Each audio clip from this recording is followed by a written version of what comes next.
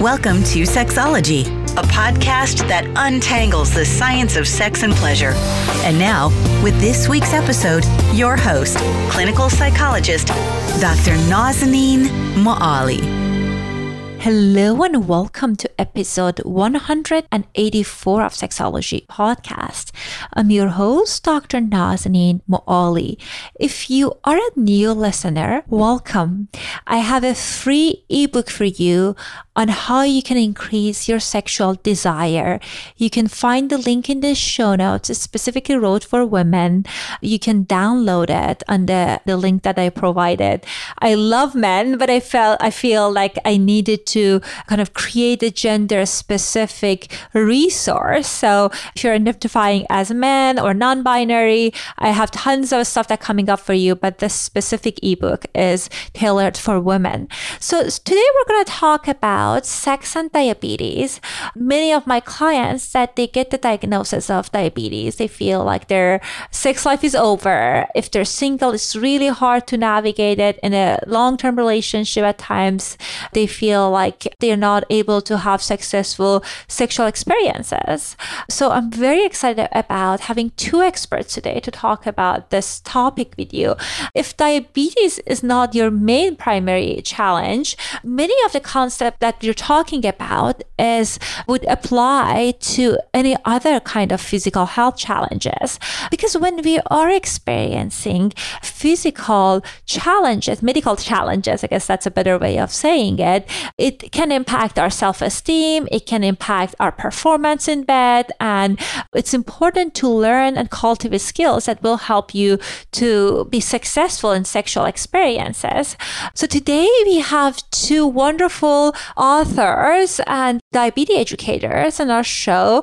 Janis Roszler is the 2008-2009 AADE Diabetes Educator of the Year. She's a licensed marriage and family therapist, certified sex therapist, certified diabetes educator, registered dietitian, and award-winning medical media producer award. Donna Rice is the past president of American Association of Diabetes Educator and has held numerous positions nationally and on a state and local level to advance the care of individuals with diabetes. She's a registered nurse and certified diabetes educator who speaks on a variety of diabetes-related topics with a passion and expertise in sexual health. In addition to launching a national sexual health program in Farmington Hill, Donna is also the author and co-author of numerous consumer and peer-reviewed articles and books related to diabetes and sexual health. Without further ado, here's my conversation with Janis and Donna. Hello and welcome to another episode of Sexology Podcast. I am very excited and honored to welcome Janis Roszler and Donna Rice to our show. Welcome to our show. Thank you. Thanks for inviting us. We're excited to be here. I am very excited about this conversation as well. I know right before we started recording, I was sharing with you guys that I feel I know a lot about sex and I have some information about kind of like a medical challenges, but I think the overlap of diabetes when it comes to sex and sexuality, I think that's an area that hasn't been explored as much. So I'm very curious, how did you guys get interested in this topic? Oh my goodness. Yeah. Where do we start? Well, okay, I'm Janis. I'll go first. I started out in the diabetes world as a registered dietitian, and I still remember there was a couple. I was seeing the husband to help him review his meal planning. We met in an office at an endocrinologist's, place. And then I went out into the waiting room and there was a woman there sitting by herself and she was crying. So I sat down next to her. No one else was in the waiting room. And I sat down and quickly learned that she was the wife of the patient that I had just seen. And I asked if I could help her, and she said, I can't take it anymore. I just can't take it anymore. My husband's not the same person I married. We are having so much trouble in our marriage and in our relationship, and I just don't think I can live with this anymore. And I was dumbfounded because I didn't know what to tell her. I didn't have any handout to give her. I didn't have any book to recommend. And at that point, I decided that that was the direction I wanted to go in, that I needed to create something or help couples. There are enough dietitians who are helping them with their meal planning, but there weren't enough diabetes-trained healthcare providers who were helping them with this piece. And I think the couples piece is so huge, because if you're inviting a partner or a spouse to support what the person does, to help them make food decisions, to help support that they get regular physical activity, that's all wonderful and well and good. But if the most intimate part of their relationship is unfulfilling, is full of anger, is full of hurt because of performance issues or frustrations or personal self-esteem issues, that spouse or partner is not going to help them if they're angry at them or if they're frustrated. So that's the reason that I started moving in this direction. And this is, 25, 30 years ago. So, Donna, I'll let you. Yeah. Hi, Donna Rice. Very similar experience. I was a program manager and managed a large diabetes program. And through counseling, multiple people, the same topic kept emerging of sexual dysfunction. What do I do about this? And I think, nurses, dietitians were really the most trusted health professionals. So people felt very at ease and open to ask that question. So I talked to my director at the time, and she connected me with a young urologist, and we launched a sexual health program back in 1990 that became a very national program and the go-to place for understanding sexual health, and just realized back then that this has been a totally untapped area and that there was a huge need to really incorporate that type of education within any kind of chronic disease management. What a needed area. And I know you also talk about it in the book about the medical providers, and at times even therapists now talking about sex and sexuality. And first of all, I think if as providers, we're not bringing it up unless the person is very fed up, like what Janis said, right. People are not going to talk about it. They're not just going to feel that's not appropriate. They don't think they don't know how to ask about it. So I'm glad that you guys are providing these tools for people. Okay, this is important, and this is how you can go about asking for what you need. Because I think sometimes with many of even my therapist colleagues, they're not comfortable about asking clients about sex. But it's my experience that if I'm asking my clients that are not sex therapy clients, they welcome those conversations because we don't have enough information. Exactly. Without a doubt. And we really, Donna and I speak often to healthcare providers at national conferences, and that's a big piece of it, is to help them get over whatever personal discomfort they may have with the topic, because we're all humans. We're all growing up in a similar American culture where this is something we don't really talk about privately, even in an appointment with a physician or with another healthcare provider. So we encourage in the book, we suggest ways for someone with diabetes or someone who loves someone with diabetes, how they can help bring up the topic with a healthcare provider. And on the flip side, we help healthcare providers figure out how to fit that in to the conversation. And we understand that there's a lot that has to be covered medically in a very short amount of time. But it's so critical. We try to help streamline that and give everyone tips from both sides. Right. And it's even getting over the discomfort of discussing it. Another big barrier is, well, what do I do with this person and where do I refer them to? And if you look in your communities, I mean, the sex therapy or counselors, they're sometimes hard to find, and there's not a great connection with resources today. So I think one of the really good things that Janis and I try to do is really how do we connect the dots there, and how do we create the resources or educational materials and, really make it easy for the healthcare provider to not only discuss it, but to be able to know how to refer it or what resources are available out there for that particular person. Such an important point that you mentioned that I think many times my physician colleagues are telling me, okay, if I ask about it and I don't have resources and I don't know what to do about it, what would be the point of it? So sometimes they avoid the conversation because of that. So I think that's very important to kind of think about having this plan of what would be the next step if my client's coming in with these challenges. So tell us a little bit about what are some of the common challenges that you see in this population when it comes to sex and sexuality? Well, this is Janis. So Don and I usually kind of split this where she's developed and actually launched male sexual health clinic in her history and done a lot of things in that department. And I work a lot with women and also men. But so we kind of split it down those lines. So I guess if we do ladies first, maybe. So what I'll say is, first of all, across the board, when people have diabetes, they don't always have the energy level that they would like to have based on their blood sugar level. So they may have blood sugar swings, which causes fatigue, may cause nervousness.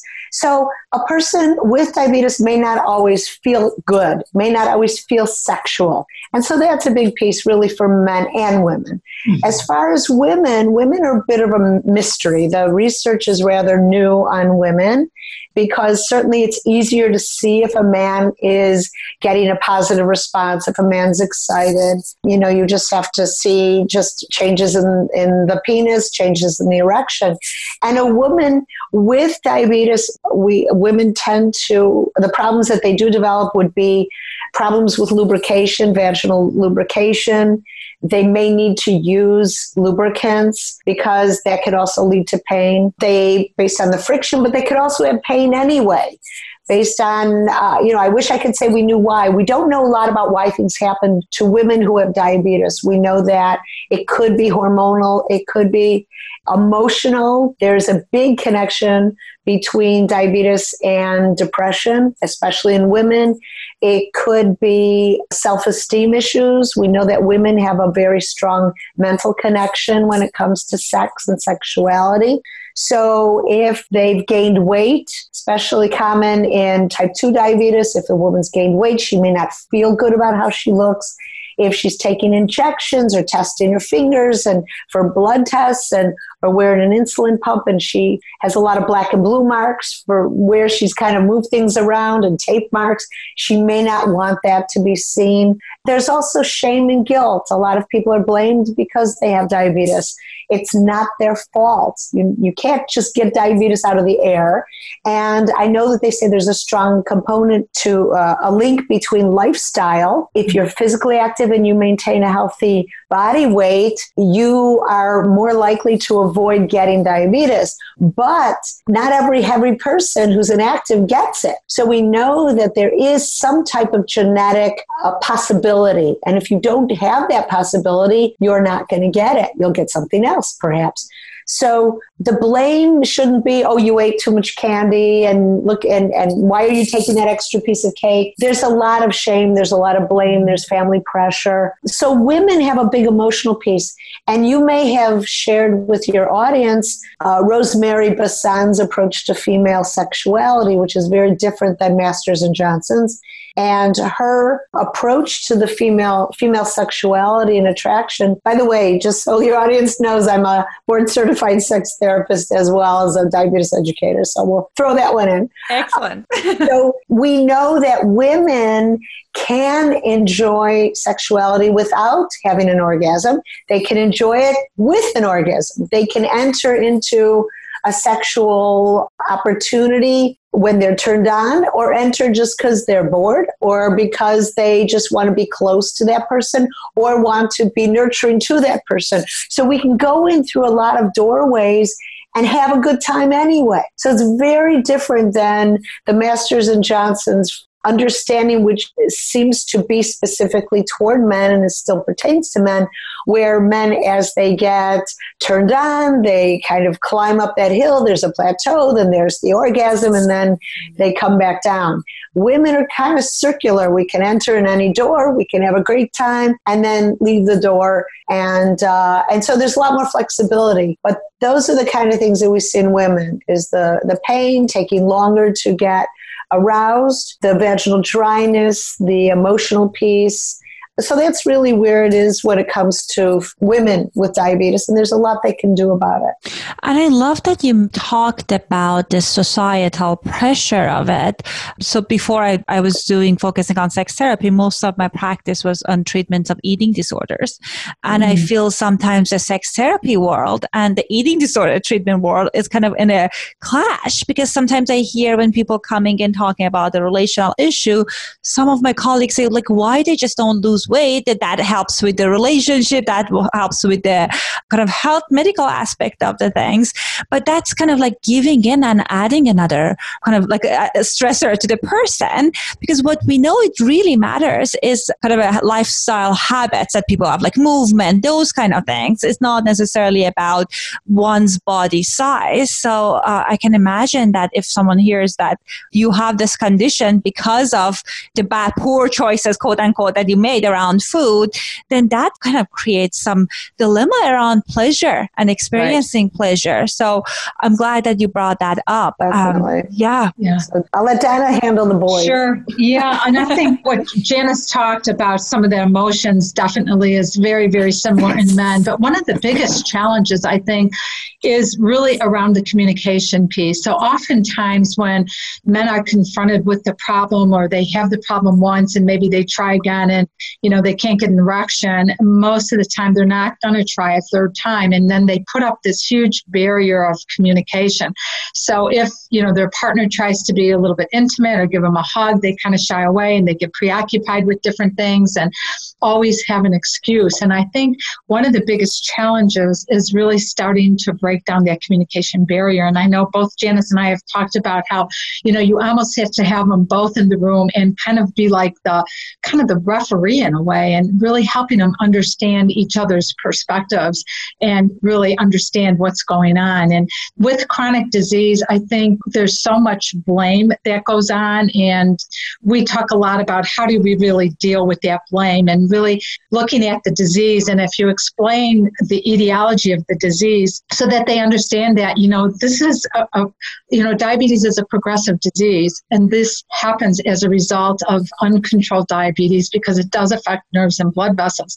So it really takes the blame from the person or both people to really put it onto the disease. And I think that that's an important element. And I could say with counseling people, they almost seem to like relax and take a deep breath saying, they didn't realize it. Diabetes and its effects never even entered into that whole realm of what they were thinking.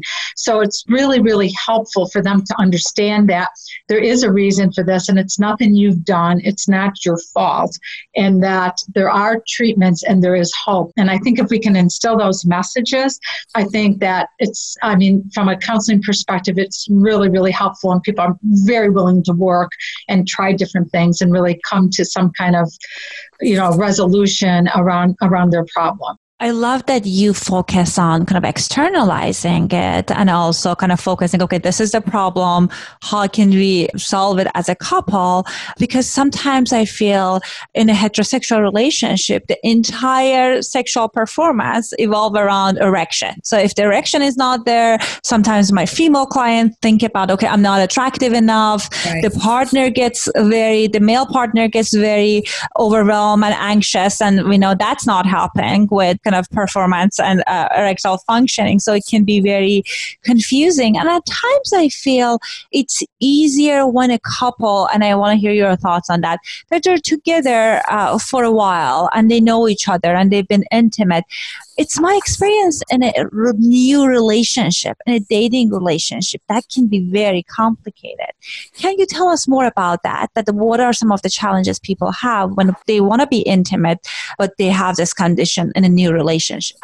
Well, dating, I've done a lot of writing about dating, and what I have found is that the person who you're dating, if you have diabetes, the person you're dating is going to take the cue from you. So if you're comfortable with your diabetes and you're comfortable with taking care of it and whatever goes along with it, they'll see you're relaxed and they will take that cue and say, oh, I guess there's nothing to worry about. But if you're sitting there and you're like, oh, shoot, now I have to do this. Oh, my gosh, I got to get some snacks before we get romantic, because what if my blood sugar goes low and then I might fall asleep? And, if you're worried, they're going to go, whoa, why am I dating this person? This sounds so complicated. And they sound so overwhelmed. So the person with diabetes, that's one reason that we wrote this book that just came out, which is Intimacy and Diabetes, is to help people who have diabetes and help people who love them and help them understand that, the more confidence that you have in your body and in how to deal with your diabetes, then, the more confidence that you give off in the relationship. And one thing you mentioned about the externalizing, because I keep wearing all these different hats. I feel like a Janis commercial. I'm also a licensed marriage and family therapist, which I am. I consider myself a narrative therapist primarily. And so I love to externalize the diabetes. I had this couple once, I don't know if you recall, when Prince Charles was married to Princess Diana, there was this whole thing about how Camilla Parker Bowles was the third one in their marriage. Right. And so I had a couple who really were struggling a lot with blame when it came to diabetes. If he couldn't get an erection, she was like, well, you don't love me. You don't care about me, or, everything. You and your diabetes, they were one. So what we did is we externalized the diabetes, and I said, name it. And they chose Camilla. And they said from that point on, it made such a difference, because now the partner with diabetes was good and loving and wonderful. And that stinking Camilla kept bothering them in the bedroom. So it became, 2 against 1. It became a joke. It added humor. It added play. And when things didn't go right, when he did fall asleep, or when he wasn't able to maintain an erection the way he wanted to, they both were like, okay, well, Camilla, we're revoking your television privileges, Camilla. So it brought, and as you know, sex in its best form is fun and pleasurable and connecting and intimate. And that's what we want to hopefully help couples get back to, because diabetes makes it full of pressure and performance and what's wrong with me and how come my body won't cooperate. So externalizing it is a really wonderful thing. Yeah, and we do a lot in our book, and we put a lot of little tips in our book. And one of the things that we really find very, very helpful is to take the pressure off the performance and don't focus on the performance. And especially with men, they're performers. They feel they're responsible for their satisfaction and their partner's satisfaction. And if we get back to the love and the caring and the intimacy and the touching, that I think really, really can help. So we spent a lot of time in our book kind of putting together a lot of tips and thoughts around being intimate and the enjoyment of it and the beauty of it versus the actual performance. And I think that's I think really, really important. Such an important point with kind of like increasing broadening people's definition of sex and sexuality and intimacy, because I feel sometimes people have this very narrow that it's penile vaginal penetration in a heterosexual couple, and that's what it is. And it's not even enjoyable for many people. There are so many different ways that they can have fulfilling sex life, and it's more fun and connecting. Mm-hmm. But because that's how that they learn that it's supposed to be, they're kind of limiting themselves that way. It's interesting when it comes to dating. The other thing that comes to my mind, and I know, Donna, it seems like it's within your areas of expertise, is with men, if there is a consistent erectile functioning challenge, I have clients that they use injection, they have pumps, all of those. Absolutely. And that can be tricky, because then that gives them it's impacts how spontaneous they can be. And it would be hard to have those conversations. So please tell us, how can people navigate that piece? Yeah, and it's interesting that you say that. And that is really kind of the center. That conversation was very, very common with treatment devices and how to use them when you're in a committed relationship, or how do you use them spontaneously. And I could tell you a wonderful story about a man who was dating different women, and he used injection therapy, and he'd go in the bathroom to do his injection, and then he'd come out and they'd engage in about 15, 20 minutes of this wonderful foreplay, and he had a great erection, and none of his partners realized he was doing it. And then, so, I mean, it's just really, it's working within each individual and their framework of what they need. Men that are and women that are in committed relationships, it's a lot easier, and most women are understanding, and a lot of times the women would help them with the device. If it was a vacuum device or it was an injection, they'd get very, very much involved in the care and in the process of it all. So it just really, I think you have to look at it from one individual to the next, and kind of what their lifestyle is and what they would be happy doing and how they want to actually present it as well.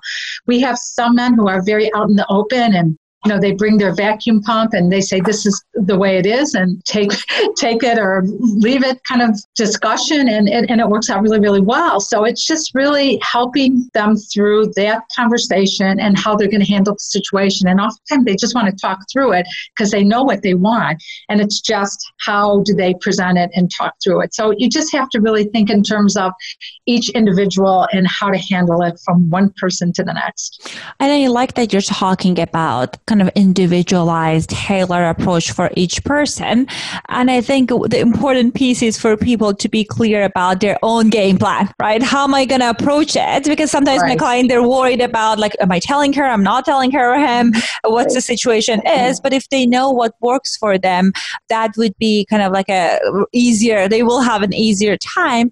And also I have the same experience as you're having. I know many of my clients that they're dating, at least I'm hearing from my female clients in a heterosexual relationships, that they're okay with their partner using all of these devices. They don't necessarily have a huge reaction about it. They know this day and age, it's kind of a common knowledge. So I think people get surprised if they choose to share that with information with the partner, how open the partner would be possibly. Exactly. No, definitely. And one thing I do want to share, there's a lot of acceptance for pills, for Viagra, Levitra, Cialis, and Stendra. And I want to let everyone know that these pills only work in about 60% of men who have diabetes. So they should be aware that if they don't work for them, when they use them properly, remember, you just don't take the pill, you also have to engage in some type of stimulation, either visual, mental, or physical. You can't just sit and wait for it to happen. You have to help it. If it doesn't work, if they don't get the erection they were hoping for, they should realize that there's a lot of other options. There is an option for every single man or every single person with a penis. Let's say it that way. So the thing is, we even have a penile sleeve. And a penile sleeve is kind of a firm kind of, I guess you can call it a jacket, that you actually put on a penis when it's not erect. And then you put a condom over it. And that shape enables the couple to have intercourse, even though the penis isn't erect. So they can still have that intimacy if the man has such severe damage, blood flow damage. There's an option for him. Another thing, too, is that penile implants are incredibly natural, much safer. Now they have almost no infection risk at all. It's extraordinarily low, especially if you're working with a very well-seasoned, surgeon. And it's natural, and your partner does not have to know at all, never has to know, because you can't see it. So there are options for all men when it comes to this. And, just a reminder, Austin Powers in his movies used a vacuum pump. So if they want to say they're a superhero and they bring their superhero tool with them, in other words, see if there's a way to engage it as a game. As, I hate to use the word foreplay, because foreplay foreplay implies that we're getting to something else. This is the hors d'oeuvre before the main event, like you mentioned, focusing exclusively on the actual intercourse, penile vaginal intercourse in heterosexual couples, but just the play. So, having it be part of it. And the thing is, with same-sex couples, with, couples that are all a whole variety of different gender identities, these issues, the main lesson is that there is a treatment for everyone. Right. There's a way to have comfort. We want to help them communicate their needs, be able to say them, be able to understand, support each other, and help the bedroom be a playground instead of a place that's filled with tension and performance judgment. Yes. And just to jump into, just to thank you for your show. And I think one of the things that's really underestimated is the peer-to-peer and the value of peers. So peer groups, and I know one of the things that I did in my practice is really connect them with people who've been through maybe a certain treatment option or people who have certain problems, because oftentimes talking peer-to-peer on tips and stuff like that, it's really, really powerful. Having a venue to talk about it or to listen, I think is so important. So shows like yours, I think too, just the work of what the sex therapist and the counselor does, how do we connect to them? And just giving people resources to connect to people that can have these conversations, I think is so important and so needed today. So just, thanking you too for your show and having this available to so many viewers, I think is really commendable. Thank Absolutely, you so much for that. I agree with that one. So I think you guys are such a great resource in the community, and the fact that you're giving this information that many of the healthcare providers are also, they don't have it. They don't know where to go. So I know, knowing that there are providers like yourself with years and years of experience putting out this wonderful resource, it can be a good start for people to know, okay, this is something we can talk about it, and these are the resources. So I'm sure many of our listeners, they're kind of curious about where they can have access to some of these great materials that you guys are worked with and throughout the years and developed and curated. So please tell us about what are some of the best places to get those things. Well, the book is out right now, hot off the presses. It's called Intimacy and Diabetes, and it's available from the American Diabetes Association. I think it's called shopdiabetes.org, but it's also available from Amazon or any of the online book vendors, and it's only in an ebook form. So the price is very, very reasonable, and you just download it and you have it. And one thing I wanted to say is, in addition to information about sexual performance and sexual activity, we also have information in the book about scams. Unfortunately, people fall prey to a lot of scams about, breast enhancement and penile enhancement and things like that. We talk about that. We talk about herbs and the different types of things you might find in a store. Are they worth buying? Do they work? Don't they work? Right. And also in the end, we also have a lot of communication tips, because this is a team. This is it's a team effort in the bedroom. And finally, at the very end, we have recipes that have aphrodisiac ingredients. So, right. Because our goal for the book is not just to educate, but to infuse fun once again back into the bedroom for some couples who haven't had fun in that arena in a very long time.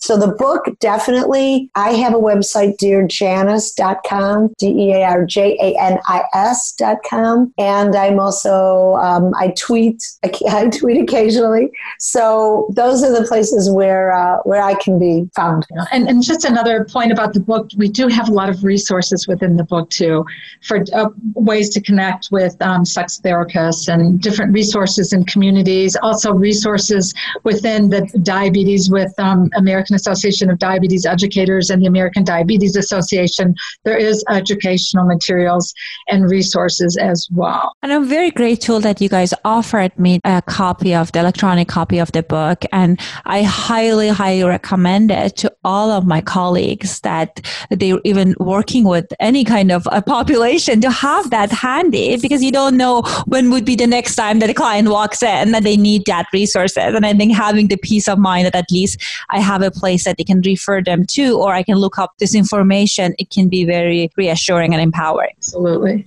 Thank you so much for coming to our show. And it was my pleasure to talking to you. And thank you so much for contributing to our field with doing this wonderful talks and books and all of this great resources. Thank you so much. It's been a pleasure. Like Donna said, we're honored to be here. So thank you so absolutely. much. I hope you found the content useful, and if this is the area that you're interested in, I highly recommend our guest's book. Gave me tons of good information about this area, and more importantly, I encourage you to think about that your sex life is important and it's worth your attention. So no matter what kind of a medical condition you're experiencing or what kind of a physical ability you have, you deserve to have great, fulfilling sexual experiences.